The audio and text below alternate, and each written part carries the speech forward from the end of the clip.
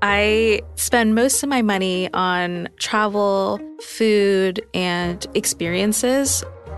Meet Christine, a writer for a tech company who's making the most of her company's flexible remote work policy. I spent about a month in Mexico working fully remotely, and I was working out of Airbnbs and coffee shops. Over the last couple years, she's also relocated her home base a few times, following her wanderlust from the West Coast to the East Coast, and most recently, to Austin. When people ask me where I live, I say most of my stuff is in Texas, but I am not here for longer than maybe 2 or 3 weeks at a time. Being able to travel and work remotely is really important to Christine. She'd rather pay less on rent so she can continue exploring the world. But turning 30 is giving her pause about how she's managing her money. I am feeling nervous. Financial literacy, it feels like one of those big adult things. This is not something I've given that much thought about, and that's because I never thought I would have this money and this, honestly, like luxury to think about investing and having a savings. Talking about money wasn't something Christine did with her parents growing up. She wanted to go to college, so she took out student loans and figured things out for herself. Now, she's got almost the opposite problem. She has money, she just doesn't know what she should be doing with it. I feel like there's a lot I can learn about long-term investments like real estate, 401k, and stocks. I have been spending more of my money on the things that I want to do.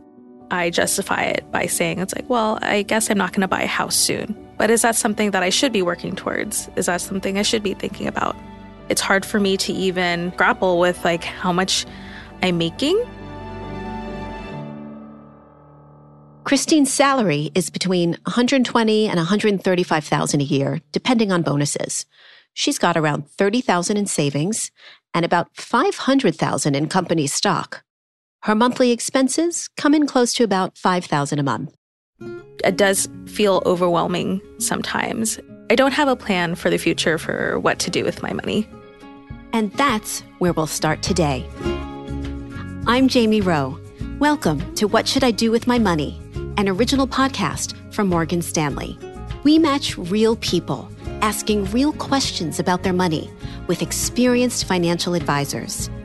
Here at Morgan Stanley, we work with a range of clients.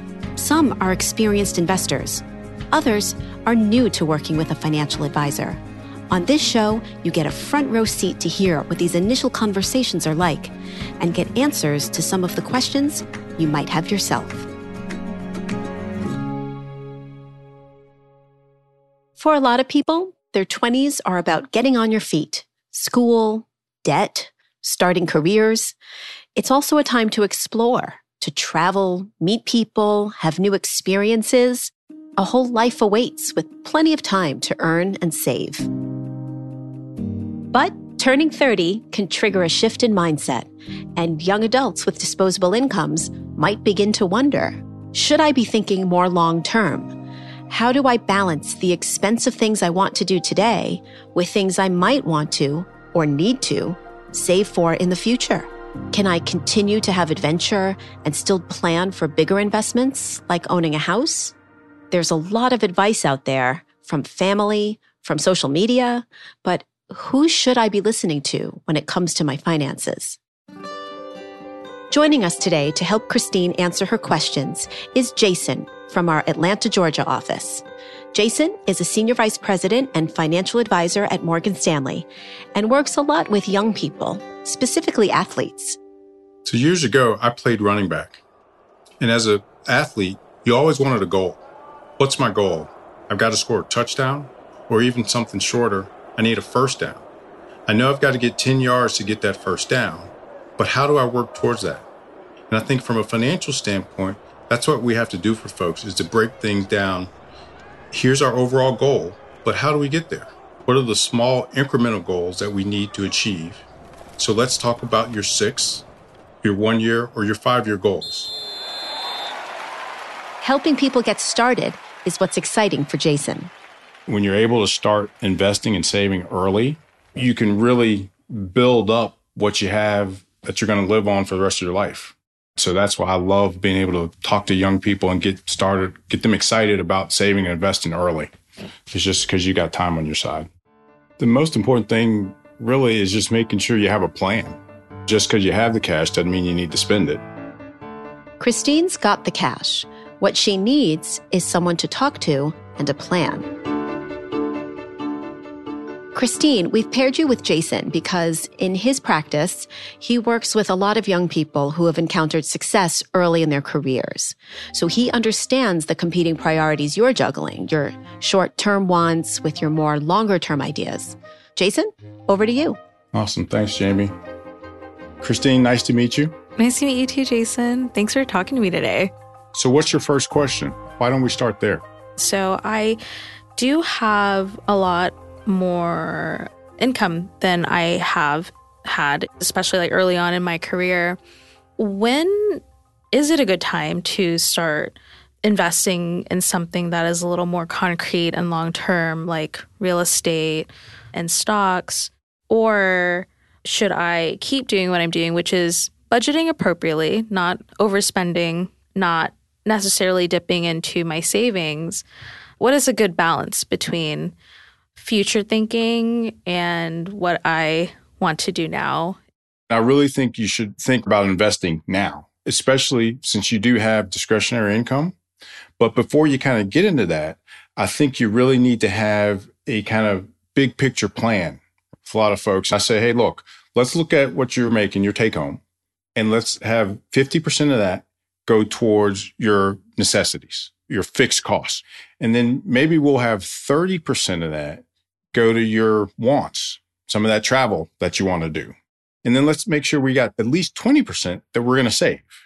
And one of the things I try to stress for folks is, because the other question becomes, well, how much should I save? And for most folks, textbook answer is you should have 3 to 6 months of your living expenses saved up as your emergency fund. So if you're spending $5,000 a month, I would think you'd want to have 5 months worth of savings. So, $25,000 is kind of your baseline. That's emergency. If you're making more than that every month and once you get to that number, then you can start saving for other things. What we do for a lot of our clients is instead of that money going into your checking account or spending account first, we'll actually put it into your savings account first and then move over what we're going to spend every month. So once you've built good habits for budgeting, and you've got the right amount of emergency savings, then that's the right time to start investing. What if I had like a list of goals? What if it was, I want to be able to take a year off of work and I might want to think about buying a house. And also I need to think about my 401k. And also I'm interested in Bitcoin as an example. How should I prioritize all of those wants and goals? You kind of have to make tough decisions of what's more important. And we'll do that together. We'll make a plan for your goals and we'll work towards them. Good example, you talk about wanting to own a house. I talk to clients about this all the time because I can remember when I was young, my parents were like, you got to buy a house. I didn't realize you buy a house. That also means there's maintenance and upkeep and taxes and all this other stuff. And so maybe that's not where you are right now. You're wanting to travel the world and enjoy Mexico and go to New York and all these different places. You don't want to worry about the water heater breaking or flooding your house or any of that kind of stuff. So again, that can be a goal, but hey, set up a bucket and we'll save a little bit of money to get there. But that's not high on that priority list. Instead, we can focus on some of your other goals, like introducing you to investing and making sure things like your 401k plan are in order. The pressures that you constantly hear of like, well, there's never going to be a better time to buy a house than now or save for a house than now, etc. Is that then true? Because what I'm hearing is like it is dependent on your situation and what feels ready, right? And I think that's the internal conflict that I have. I'm like, I could potentially be like financially ready, but mentally maybe I'm not. How do I think about that? A lot of people would say, oh my gosh, the last 7 or 8 years, interest rates have been the lowest they've ever been. You need to buy a house. But I think you hit the nail on the head. You're not ready for it. And I don't think you should be forced into doing something. Honestly, given the price of the market and uncertainty of interest rates, maybe now isn't the right time for you. Ultimately, you're more focused on traveling and want to take into account other goals. I wouldn't beat yourself up over that. And again, if you're not ready right now, there's no reason to rush into it. That's good advice because there's a bunch of different components to readiness, right? And I think one big one is just I don't have a lot of knowledge and expertise. It feels like I'm just giving my money away to something where I don't know what's going to happen to it in the future. And I'll say this about money, right? Many times it's not about just dollars and cents, right?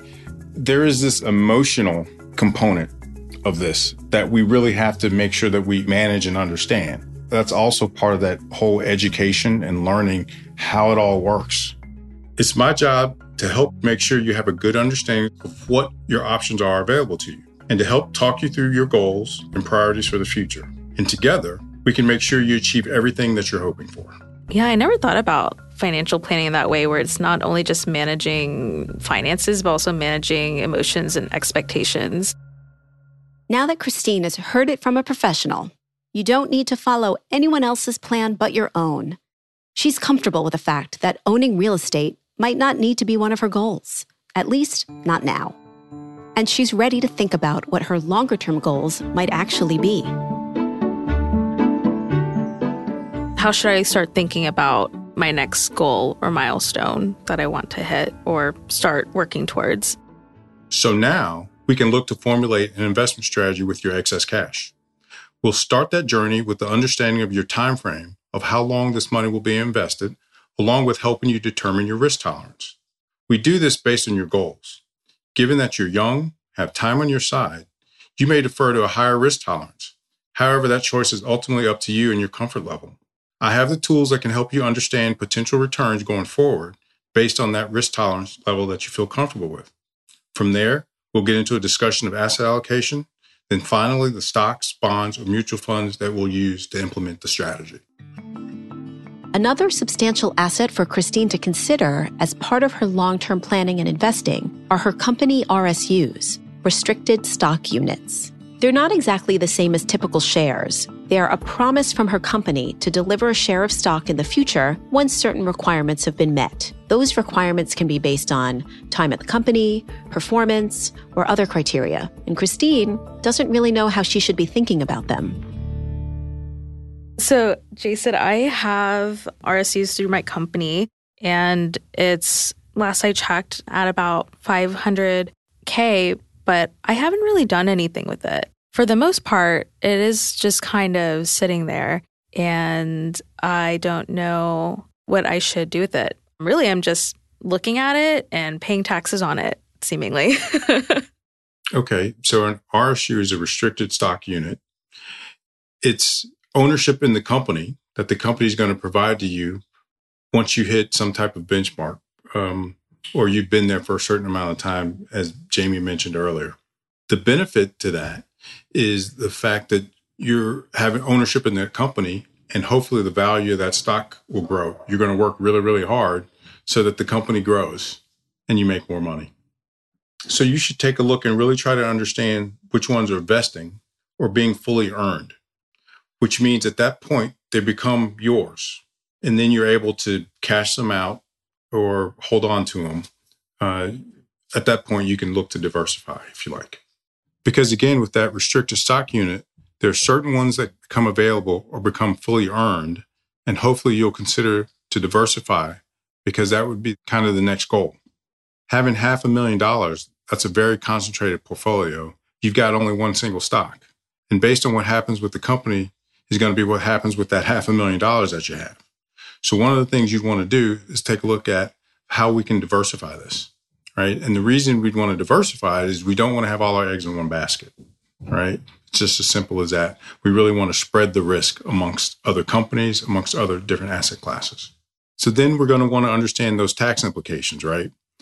So we want to make sure we can help you manage that so you wouldn't pay a ton of tax just for the sake of diversification. Maybe we start to diversify 5,000 or 10,000 this year, and then maybe we do another 5 or 10 the next. And then that way we're not having all our eggs in one basket, and we can spread out the tax liability over time. A major focus for Morgan Stanley over the past few years has been helping clients better understand the tax implications of their investments.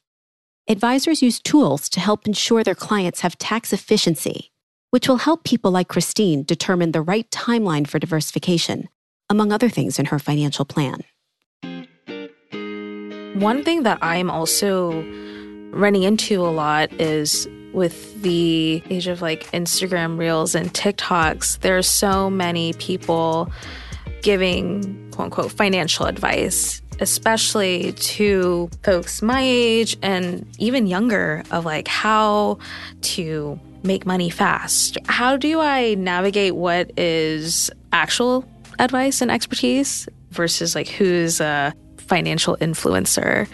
What tips do you have for that? I watch TikTok. I'll use TikTok a little bit, but when I'm on TikTok, I'm looking at comedians, I'm using it for something as just a diversion, but I'm not using TikTok for things that are really, really meaningful. Now, again, granted, there's some of the people on TikTok, some influencers that may have good information, but the problem with TikTok is it doesn't give you the ability to really dive down deep into a specific situation. And it doesn't give you many times pros and cons. Many times they're just talking about, hey, invest your money here and you make $1 gazillion, but they don't tell you about the downside of the risk. Financial advisors have a responsibility to their clients. Folks on social media don't.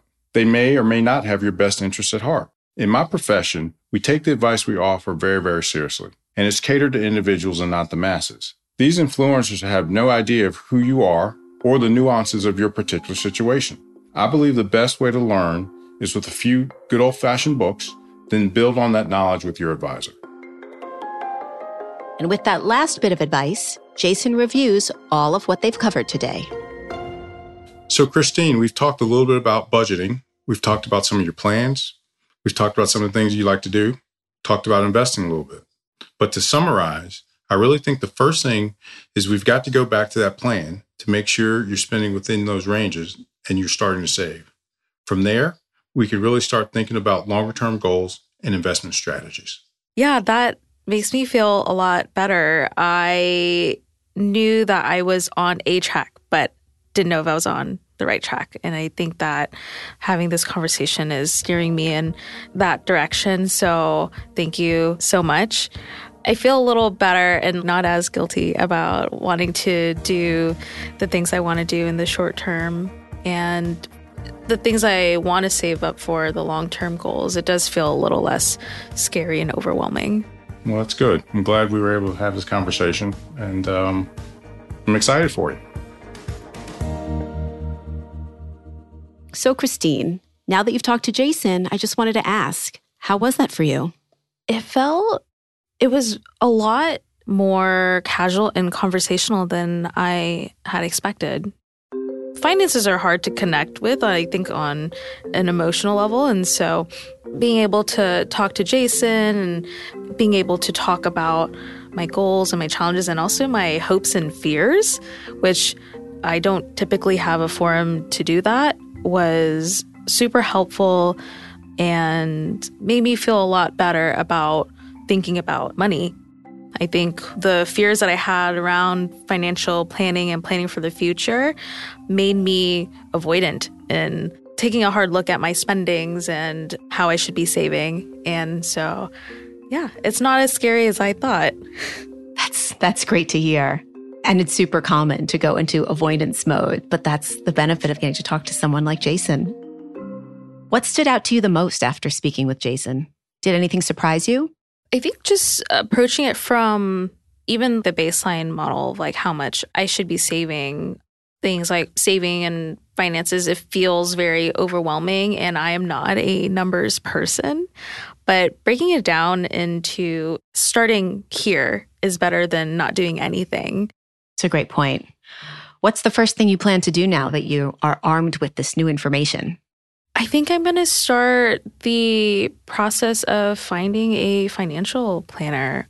Even in the short conversation we've had today, I feel like I learned a lot more than the informational sessions that I've been a part of, like through work. And I don't have a close personal relationship with my finances, and knowing that there is someone that can help me navigate that space is something I should definitely start looking into and doing. Well, Christine, it was a pleasure meeting you and hearing from you today. Thank you so much for taking the time to join us. Oh, yeah. Thank you for having me, Jamie. All the best. That's it for this episode of What Should I Do With My Money, an original podcast from Morgan Stanley. If you would like a deeper dive on what was discussed today, come see us at morganstanley.com/mymoney. I'm Jamie Rowe. Talk to you soon. This material has been prepared for educational purposes only. It does not provide individually tailored investment advice. It has been prepared without regard to the individual financial circumstances and objectives of persons who receive it. Morgan Stanley Smith Barney LLC recommends that investors independently evaluate particular investments and strategies and encourage investors to seek the advice of a Morgan Stanley financial advisor. The appropriateness of a particular investment or strategy will depend on an investor's individual circumstances and objectives. Tax laws are complex and subject to change. Morgan Stanley Smith Barney LLC, Morgan Stanley, its affiliates, and Morgan Stanley financial advisors or private wealth advisors do not provide tax or legal advice. Individuals are urged to consult their personal tax or legal advisors to understand the tax and legal consequences of any actions, including any implementation of any strategies or investments described herein. Morgan Stanley Smith Barney LLC is a registered broker-dealer, member SIPC, and not a bank. Where appropriate, Morgan Stanley Smith Barney LLC has entered into arrangements with banks and other third parties to assist in offering certain banking-related products and services. Investment, insurance, and annuity products offered through Morgan Stanley Smith Barney LLC are not FDIC insured, may lose value, not bank guaranteed, not a bank deposit, not insured by any federal government agency.